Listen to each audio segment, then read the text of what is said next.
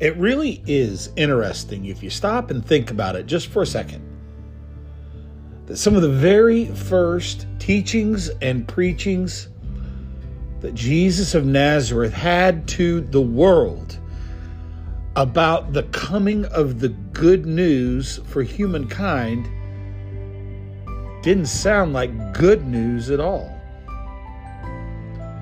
And it is so incredibly important for us to understand the contrast between the world that Jesus is offering us versus a world that we are enslaved by. But to take advantage of that opportunity, we have to completely turn everything that we think is important as a human upside down. And it doesn't make sense. Every fiber of our being fights against it. That's why it's so important for us through our own study, through prayer, through corporate worship, through listening to podcasts like this, that we remind ourselves the seriousness of the situation. These decisions between the earth and heaven truly are decisions of life or death. Anyway, that's something to think about. Hey friend, I'll see you next week. Until then, be blessed.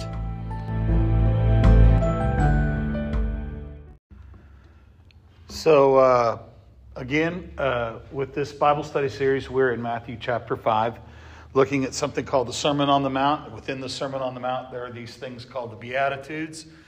And if we remember from our very first session that the word beatitude comes from the Latin beatus, and that word means blessed. What does it mean to be blessed? And in week 1, we talked about the significant difference that Jesus is talking about when he talks about how we're to live our lives and what can make us happy versus what can make us blessed. And we've learned already that based on looking at Beatitude number 1, that Jesus calls us to be poor in spirit. And that doesn't feel right compared to what we examine in the world. And this week we're going to look at those who mourn. Again, it's an upside down idea. It's inconsistent with what the world thinks. But we have to remember we're not talking about happy.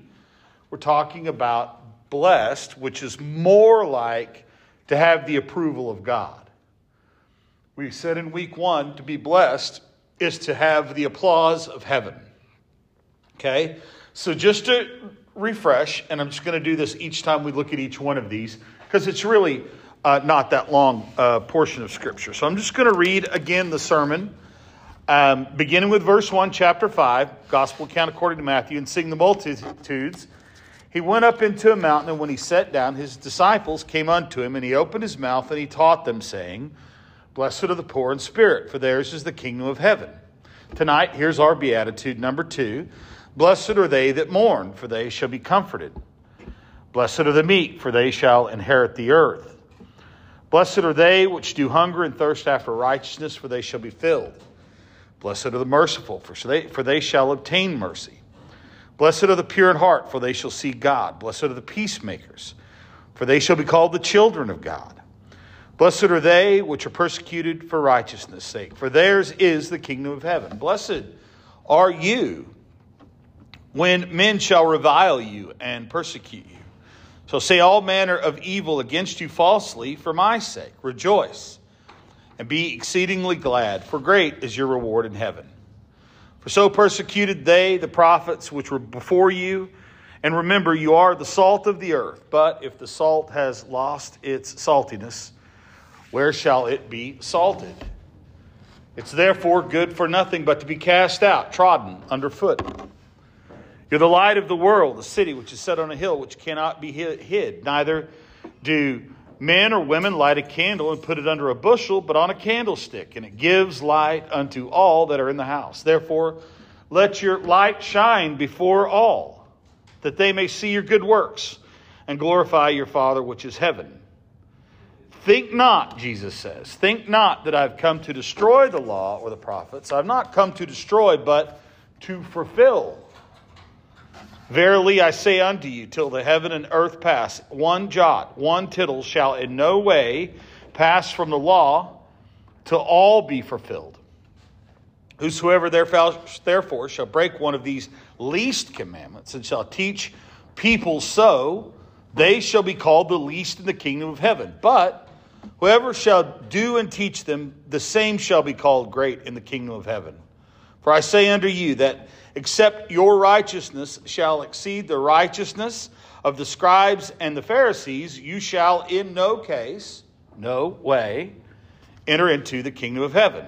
We're looking at verse 4 of that sermon tonight, chapter 5 of Matthew, the second beatitude. Blessed are those that mourn, for they shall be comforted. Perhaps we could translate this, and it sounds paradoxical again. It sounds contradictory.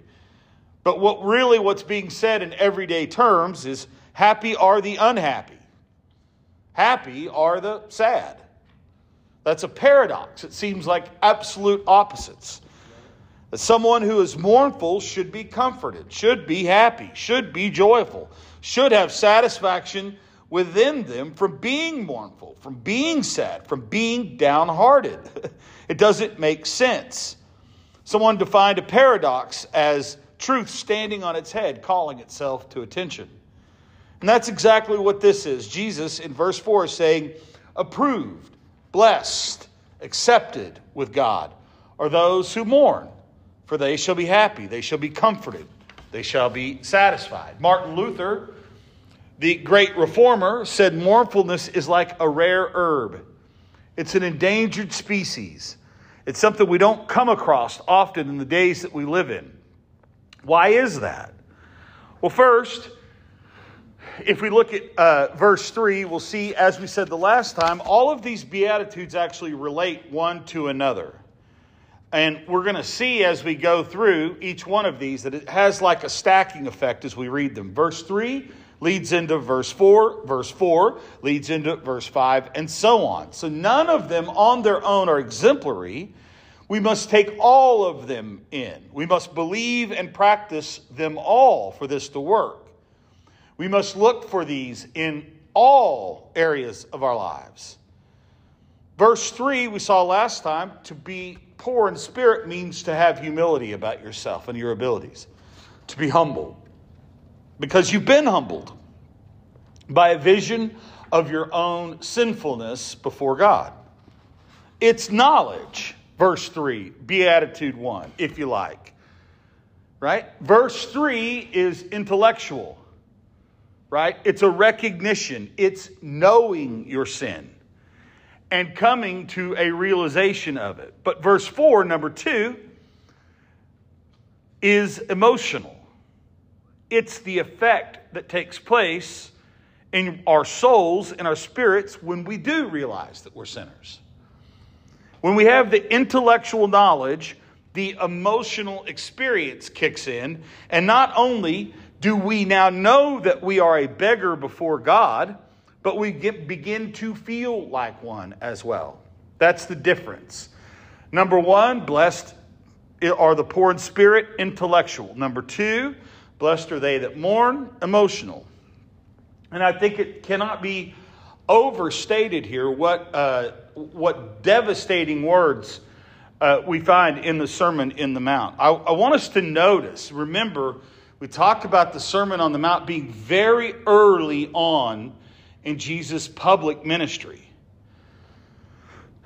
You might say that these are some of the very first words that Jesus ever uttered in his public ministry here in the Sermon in the Mount.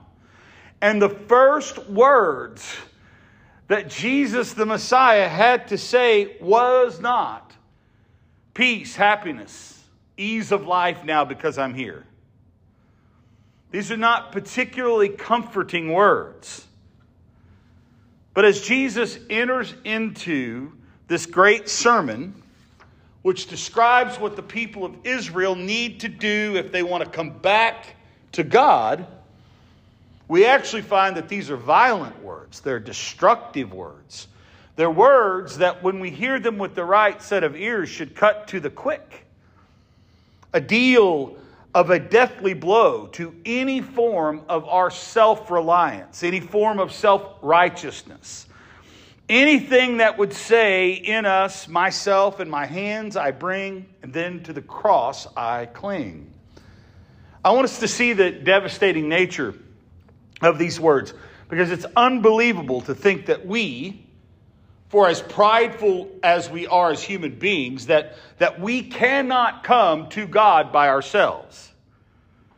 That's why the world around us don't like these words.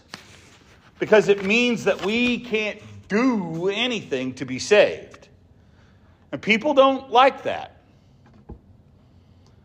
To know it, like we find here in the first beatitude, right? Remember, blessed are the poor in spirit. To know it is one thing. That's where we find ourselves shifting here into an emotional response here for blessedness, right? Because we start to feel the reality that we can't, on our own power, through our own righteousness, come before God. And the self in us, that prideful self, needs to be destroyed. Amen. Because if there's anything of that us, in us left, we can't fully get there. We just can't.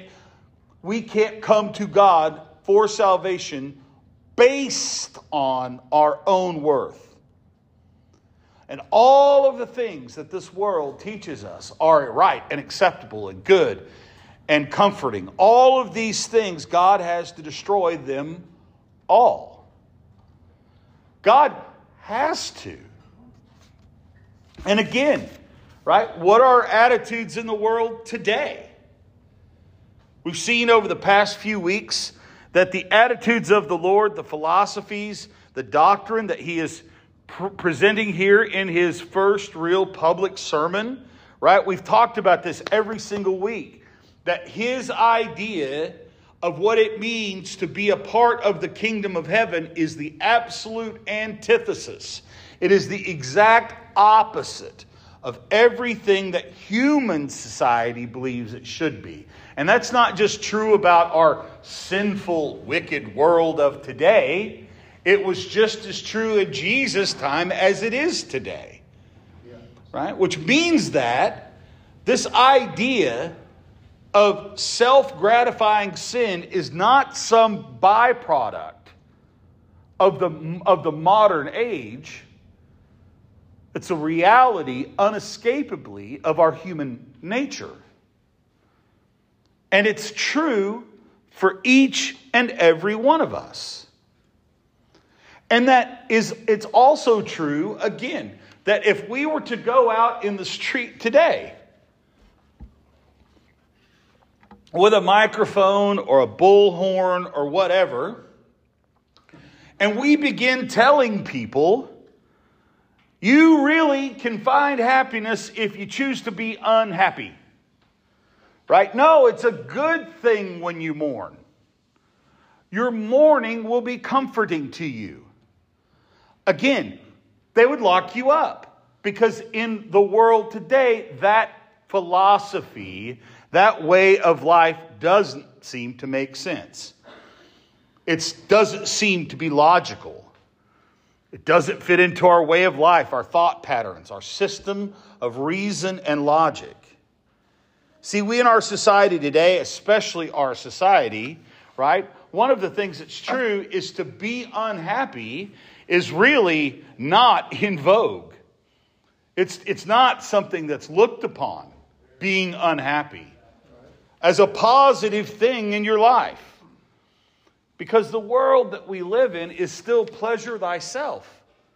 It's a society that wishes to bring everything, right? Have everything brought to us that we might satisfy all of our fleshly lusts. And I don't mean just, the physical stuff. I mean the food, anything that we can feel like we can fill some sort of empty hole inside us. that God-sized hole that only God can fill. Right? But we don't often recognize it because we are so convinced that having the good time is still the goal. As long as we have a good time, no matter whether it's sinful or not, no matter whether we break the law or not, as long as it gives you a thrill, as long as it gives you a buzz, it's okay. Moral, immoral humans today, people have no morals. Amoral people, right, are building around themselves a structure to be appeased and to appease every maximum entertainment and amusement in an attempt to make life one big party. Right? And is that not true? We see this kind of stuff all the time. We celebrate it in our culture. Is it not true that the next step, stage, goal every person strives to is the next high, the next thrill that they can achieve? Right? And if they can't find that high, and I don't mean, just inebriation, whatever that thing is, and if they can't find it in their own personal lives, right, then they do often look to things like substances to bring falsely that high within their minds, to make them feel better. It's a sad society we live in, but to be mournful, to be unhappy, to be sad in our society today is to be a wet blanket. Right? At any cost, the world will try and attempt to avoid unhappiness.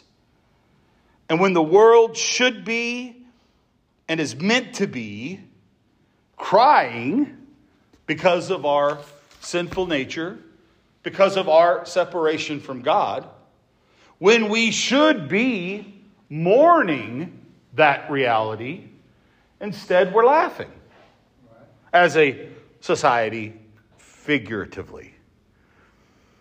And when we ought to be laughing, sometimes we're crying. Right?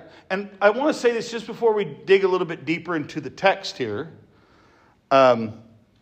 because I think that this is a part of it. And I'm as guilty of this as anybody is. But it seems like one of the things that I think distorts all of this is it seems like in our world today, everything has to be a joke.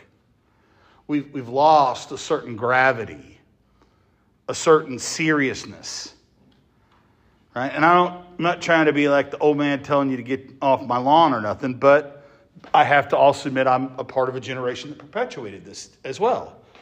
Right? And this non-seriousness about the reality of all of this and the dangers that exist when we don't take this advice is often the result of our lack of seriousness towards these ideals. And the truth is, it's not just something we see out in the society out there, but it's infiltrated the church as well. Right? We see all the time, well, we all go to the same church, but you hear about churches that are always looking to provide some sort of worship experience. Some churches do it through lights, through fog machines, through loud music, right? And there's nothing wrong with that style of worship, except to say that if what you're doing is trying to elicit an emotional buzz, a feeling of happiness, right? Then that feels a bit inauthentic to me. And I'm not trying to push blame on anybody for that either, because we Christians feel a pressure. This misbelief that as a Christian, we're always supposed to be happy. Right? If we're Christian, we're supposed to walk around with a perfect smile. We're always supposed to look the right way, have the right job, have the right kids, whatever.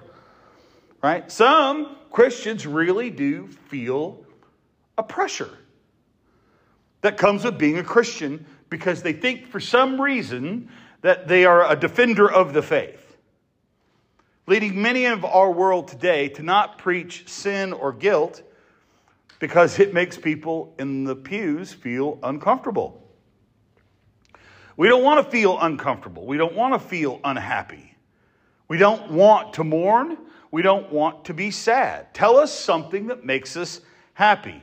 Tell us something that changes our emotions. Right? Let me tell you, when Jesus said, if you don't mourn for your sin and you're not poor in spirit, and if you don't feel sad, you'll never be saved. Because that's the reality of what he's saying. You'll never be saved. And that's not my judgment being cast upon you. Those are the words of the Lord Jesus Christ himself. Specifically. Why? Because in order to truly be saved, you must see your sin. And if that sin doesn't make you sad, right, then you haven't fully seen your sin yet. You haven't seen your need for a Savior. Neil Postman has written a book, and the title explains the whole book. It's called Amusing Ourselves to Death. Amusing ourselves to death. We laugh at the things that we should weep over often. And we weep at the things in our world that we should laugh at. We're blinded by it. But immediately, like children who've had our candy bar taken away from us, whether it be our health, our wealth, whether it be our status, whatever it may be, we wail and we cry. But Jesus said, blessed are the mournful, for they shall be comforted. And so to look at this word, mourn and mournfulness, as always, I would really like to take a second. Before we talk about what it means to be mournful, I'd like to first talk about what it doesn't mean. Okay?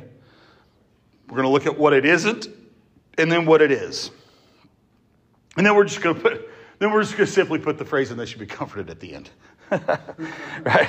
Mournfulness is not Christians being perpetually morose, downhearted, downtrodden, boring, depressing.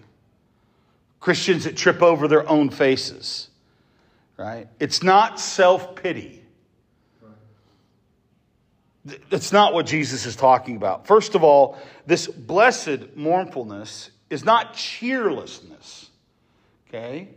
Not cheerlessness. A famous author, a guy by the name of Robert Louis Stevenson, he wrote this one day sarcastically. He said, I've been to church today and miraculously I'm not depressed. Now, why would he make a statement like that? Because of Christians that he's experienced in his life, he thought that to be a Christian meant to be depressed. You had to have a long face. You had to be a dull, boring, morbid, right, type of person to go to that same kind of boring house of worship. And the truth is, many of us have experienced that ourselves. So can we blame him? There's a little girl walking in the country with her mother, and she pointed over at a horse and said, that horse must be Christian. Look at its long face. Sometimes we're like that. That is not, that's not the mournfulness that Jesus is talking about.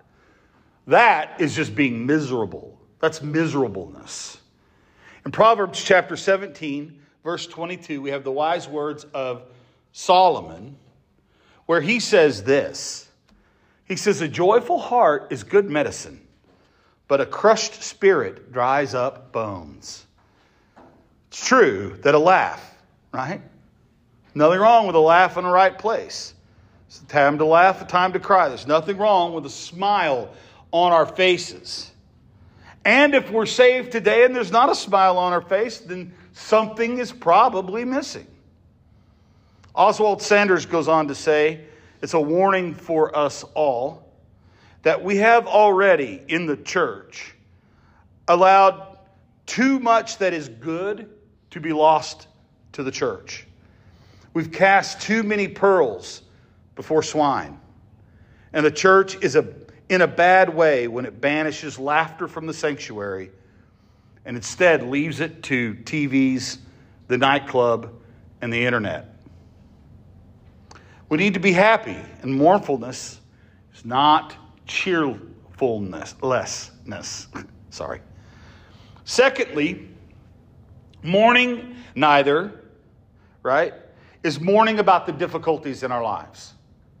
This is, I think, a curious and interesting spot for a lot of people whenever they think about mourning and about looking at their own lives and the problems. But think about this, guys. The Bible never says that it's mourning in and of itself that's the blessed state. And mourning is not the mourning over the difficulties of life. It's not that either. Thirdly, nor is mourning in this context bereavement. Right? Mourning is bereavement, but not in this context. So what is it? Well, there are 9 words, Greek words, used within the New Testament for this idea of mourning. All of them are used. There are 9 words, and they're all used. But the word that is used here in 4, chapter 5, verse 4, is the strongest and most descriptive version of the word mourning that can be used. This version of mourning is also found in Genesis 37, verse 34. It describes Jacob's sorrow and his mournfulness over his son Joseph, who had died. Remember, this is right at the point where his brothers had taken him and cast him into a pit. And then they'd taken his beloved coat of many colors and then spattered blood on it and brought it back to the father to tell him, your beloved son, he's dead now. And it says that he mourned. And the word that's used there is the same word, and it's the most descriptive. It's the word that's used in Mark chapter 16, verse 10, when the women who had been to the tomb after Jesus had rose from the dead, and they come back to the disciples and they told them that he had risen, and they found them mourning and weeping, that they had lost their Savior. That's that same version of the word mourning.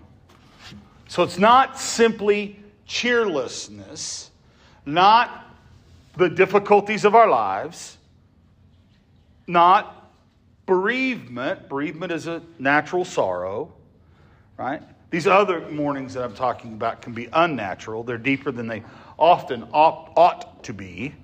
And we often cry in the face of things we should be laughing at. But I'm talking about a spiritual sorrow.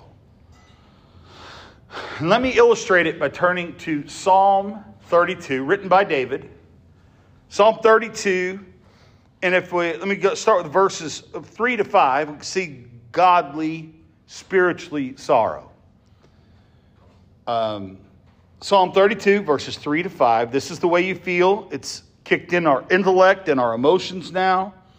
And when we keep silent, our bones wax old through groaning all day long. Scripture says, for when I keep silent, my bones wasted away through my groaning all the day long. For day and night your hand was heavy upon me. My strength was dried up as by the heat of summer. Selah. I acknowledged my sin to you, and I did not cover my iniquity. I said, I will confess my transgressions to the Lord. And you forgave the iniquity of my sin. Selah. And the result is, you're comforted. The result, actually, in this instance, shows us, comes back to verses 1 and 2 of the psalm. Verse 1 and 2 say, blessed is he or she whose transgression is forgiven, whose sin is covered. Blessed is the one unto whom the Lord does not credit iniquity, in whose spirit there is no guile. Right? And this is the case as many Christians now, as well as people who aren't saved. We must cease trying to rationalize our sin in our lives and call sin for what it is. Sin. Admitting what it is and then letting the horrors, the desolation, the degradation of sin perpetrate right into our very soul. And then when we do, emotionally, we weep. We mourn over it. It was Thomas Cranmer, the Archbishop of Canterbury, Cranmer, during the English Reformation. He wrote a prayer book in 1662, and he wrote the Holy Communion part to put into the lips of church people words to say as they broke bread. Was he exaggerating, you think, whenever he said, "We acknowledge and bewail our manifold sins and wickedness"? Right? Bewail our manifold sins and wickedness. That is mournfulness. Alan Redpath wrote a book on Nehemiah. I've referenced this book a ton in my Bible studies. That book's called The Making of a Man of God. And Redpath says, "As I stand here this evening, I know I am capable of committing any sin under the sun." That is realizing how big of a sinner you are. And it was Paul in his later years, but as he thought, contemplated what he was, that he could actually say about himself, "I'm the chief among sinners." As believers, as unbelievers, do we see our sin? Do we see ourselves as we really are? That this is all we are but sinners.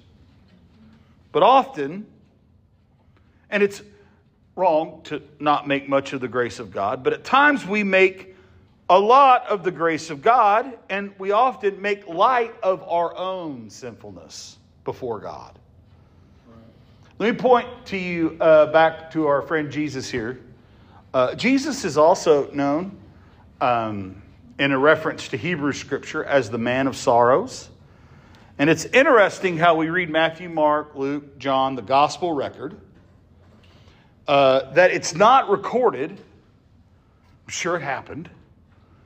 But it's never recorded of Jesus laughing or smiling.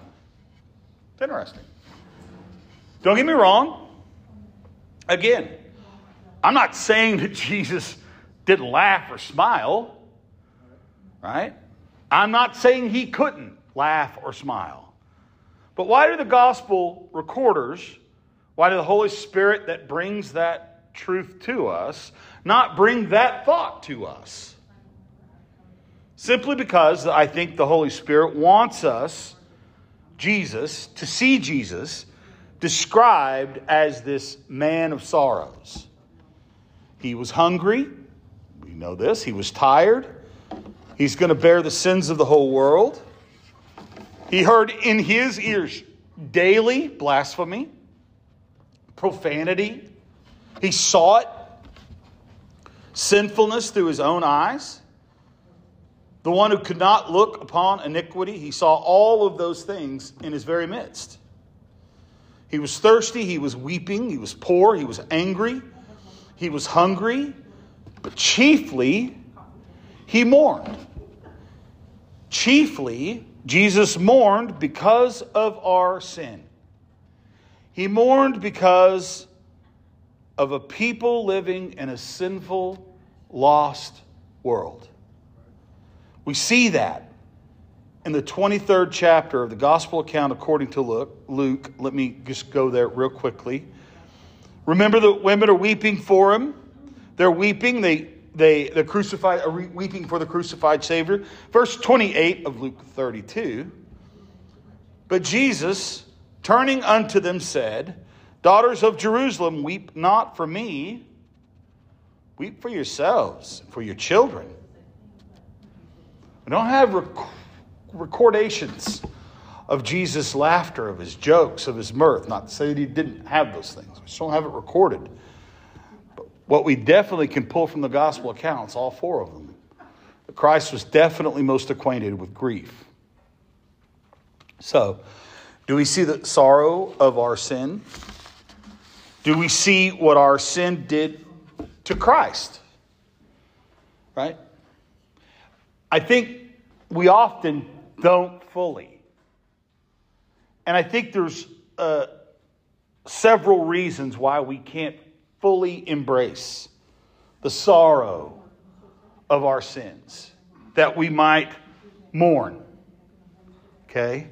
One, I don't think you need me to tell you this. I think you'd agree. One is our love for sin. Let's be honest. We are sinners, so we are bound to sin. And we are bound to love that sin. Right? Love for sin makes it very easy for us to let go of other things. Two, I think another reason that causes us mournfulness of our own sin, sorrow to be a blind spot, is despair. Sometimes we think we've simply sinned too much, or that the nature of our sins has such gravity that God cannot ever forgive us.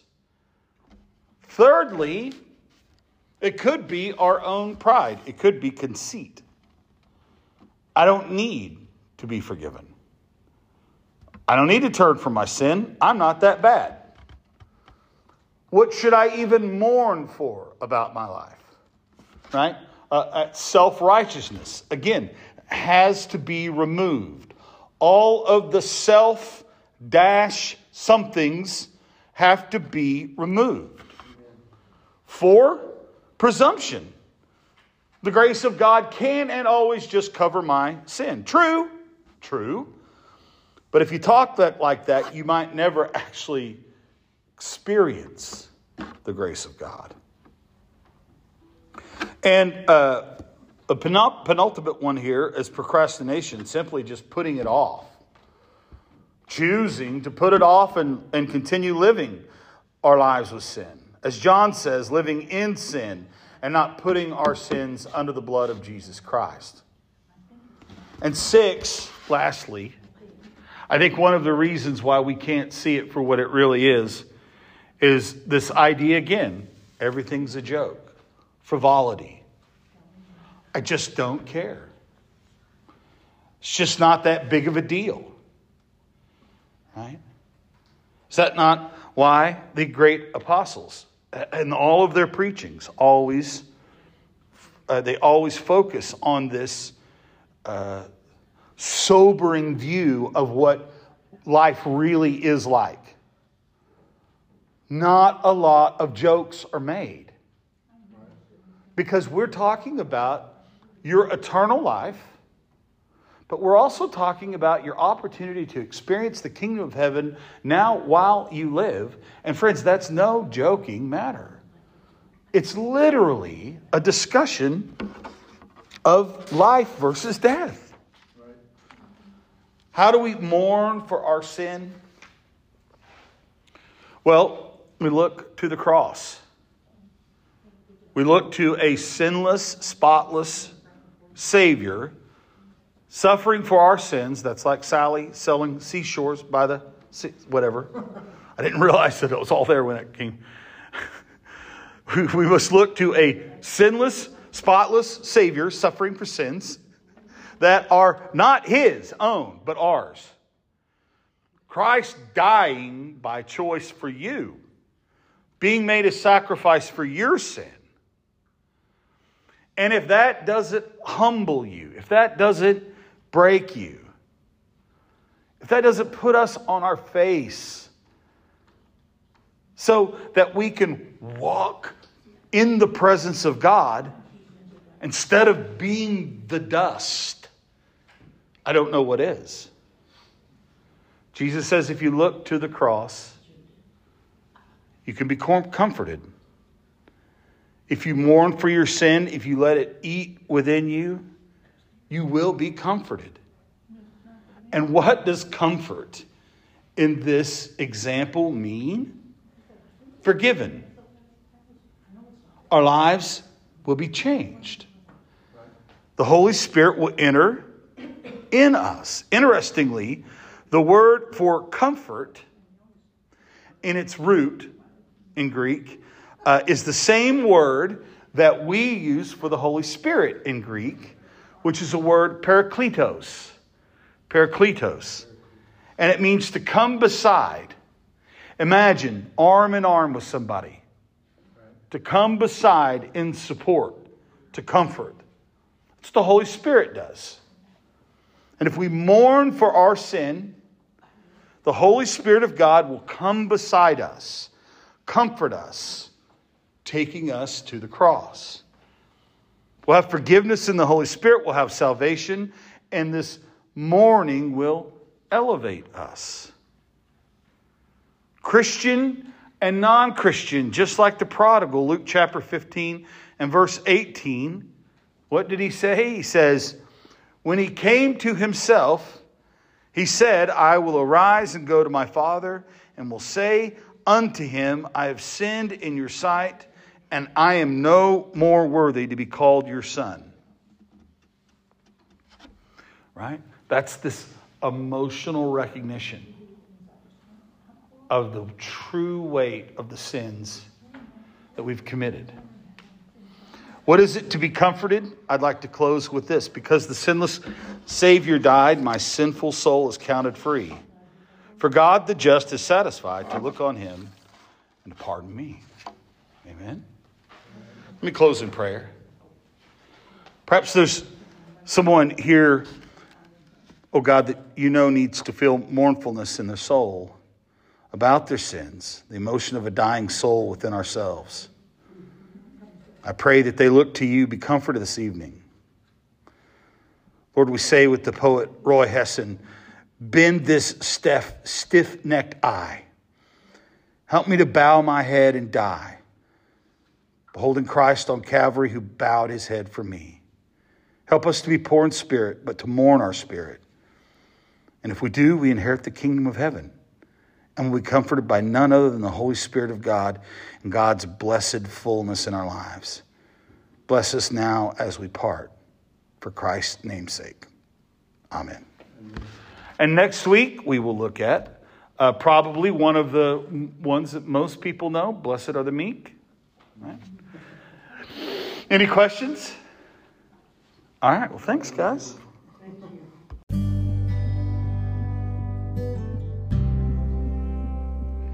It really is interesting if you stop and think about it just for a second, that some of the very first teachings and preachings that Jesus of Nazareth had to the world about the coming of the good news for humankind didn't sound like good news at all.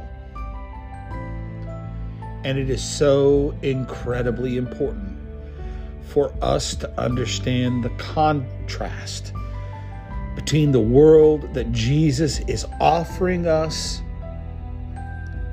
versus a world that we are enslaved by. But to take advantage of that opportunity, we have to completely turn everything that we think is important as a human upside down. And it doesn't make sense. Every fiber of our being fights against it. That's why it's so important for us through our own study, through prayer, through corporate worship, through listening to podcasts like this, that we remind ourselves the seriousness of the situation. These decisions between the earth and heaven truly are decisions of life or death. Anyway, that's something to think about. Hey, friend, I'll see you next week. Until then, be blessed.